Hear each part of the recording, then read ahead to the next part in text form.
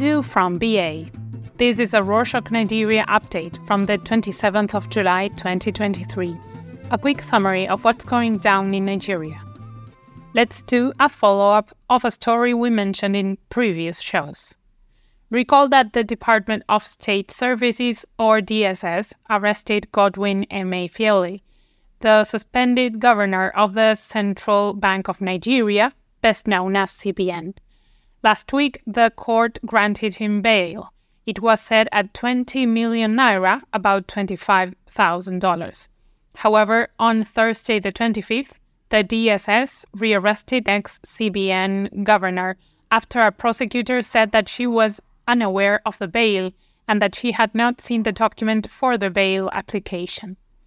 Emefiele is facing charges of alleged illegal possession of firearms. The federal government accused him of possessing 123 rounds of live ammunition without a license. However, the former CBN governor pleaded not guilty to the charges. Speaking of the CBN, on Tuesday the 25th, the financial institution asked other banks to lift the restriction placed on the accounts of 440 individuals and companies, but didn't say why they removed them. These accounts couldn't transfer money to other accounts. Some popular companies that were affected include Bamboo Systems Technology Limited, Aboki FX Limited, Nairabed International, Northwood Energy Services, among others. Recall that in 2021, the CBN instructed banks to freeze accounts of some companies, ranging from construction firms, investment companies, laundering services, and property companies. Also on Tuesday the 25th, the CBN also said that it plans to gradually phase out the old 200, 500, and 1,000 naira notes, as new notes are still being issued. The CBN said that when commercial banks asked citizens to exchange the old notes for the new ones, the process seemed slow, but in the end, the new notes would gradually be the only ones in circulation. Recall that former President Buhari had made several extensions of the validity of the old naira notes after Nigerians had difficulty making transactions. Recently, similar complaints arose, with many citizens saying the new notes are a scam because there are not many in circulation. In one final but interesting update from the CBN, the bank's Monetary Policy Committee has raised the interest rates from 18.5% to 18.75%. This is the first monetary policy decision the committee has made since Tinubu became president. The bank said that the moderate rate hike is to sustain efforts in managing inflation expectations, narrow the negative real interest rate gap, and improve investor confidence. On Friday the 21st, the federal government increased the fees for newly admitted students of government-owned secondary schools from 45,000 naira, about $58, to 100,000 naira, about $130. The announcement led to an uproar on social media platforms, especially with the rising cost of living caused by some of the federal government's recent economic policies, like the removal of the petrol subsidy. Shortly after, some federal universities also hiked their fees by over 100%. However, on Wednesday the 27th, the presidency said that federal universities in the country will remain tuition-free. Tinubu said that the hike was, quote, for hostel accommodation, registration, laboratory, and other charges, unquote, but that they were not tuition fees. Moving on, recall that some cattle in the country died, and the government closed some farms over the anthrax disease. Well, on Monday the 24th, the Agricultural and Rural Development Secretariat of the Federal Capital Territory Administration, or FCTA, began a mass vaccination of cattle to curb the spread of anthrax in the city. Ishaq Sadiq, acting secretary of the FCTA, said that the mass vaccination exercise would last for 4 weeks and is targeting at least 1 million cattle across the 6 area councils in Abuja. He said that the move became necessary following the confirmation of the disease in Niger, one of the states bordering Abuja.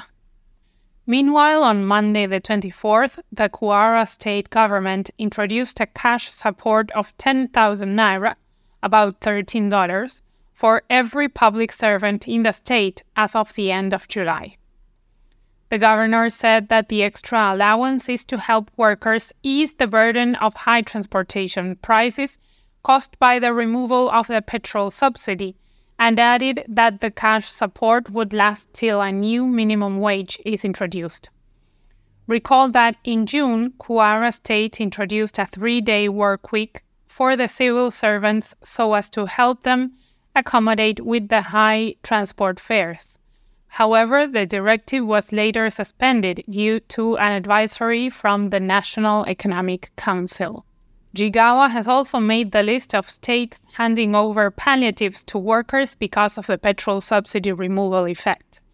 On Wednesday the 26th, the state government said that it has approved 50 million naira, about $63,000, to empower 1,000 women traders to lessen the effect of the petrol subsidy removal on their businesses. The state government said that this is just the beginning and that more programs and projects will follow. In Enugu State, the government has sealed 2 banks and 107 shops for allegedly observing the illegal, quote, sit-at-home order, unquote, in markets across the state. All states in the southeast, which Enugu is part of, observe a, quote, sit-at-home, unquote, order from the indigenous people of Biafra, which Nigeria considers a terrorist group. On the days the order is given, people who are found operating their businesses or taking part in any commercial or extracurricular activity are either harassed, kidnapped, or sometimes killed. Many businesses have suffered losses as a result of the order, and there have been many meetings at the state and federal level on how to revoke the order. On Monday the 24th, officials of the state government and Enugu Capital Territory Development Authority said the governor ordered the closure of facilities that observed the sit-at-home order, saying that the governor intends to fight those that think they can intimidate the state. Before the closure of the banks, the governor had already ordered residents of the state to no longer observe the illegal order, but some of them still went against the rule for fear of the terrorists. In a quick update from the business world, on Tuesday the 25th, Augusto & Company, a Pan-African credit rating agency, projected that Nigeria's total pension assets will rise to 19 trillion naira, about $24 billion, by the end of 2024.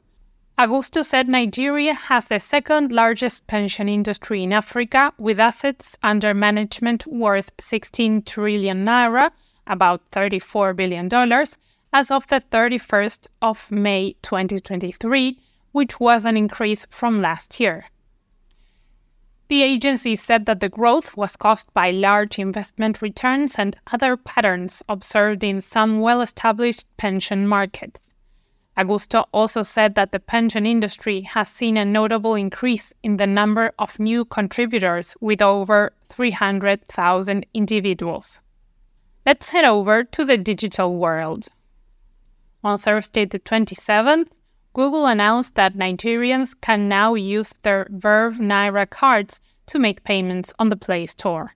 Google said that its partnership with Verve, which is the largest domestic card scheme in Africa, is to enable Nigerians to make purchases with ease and strengthen the digital ecosystem.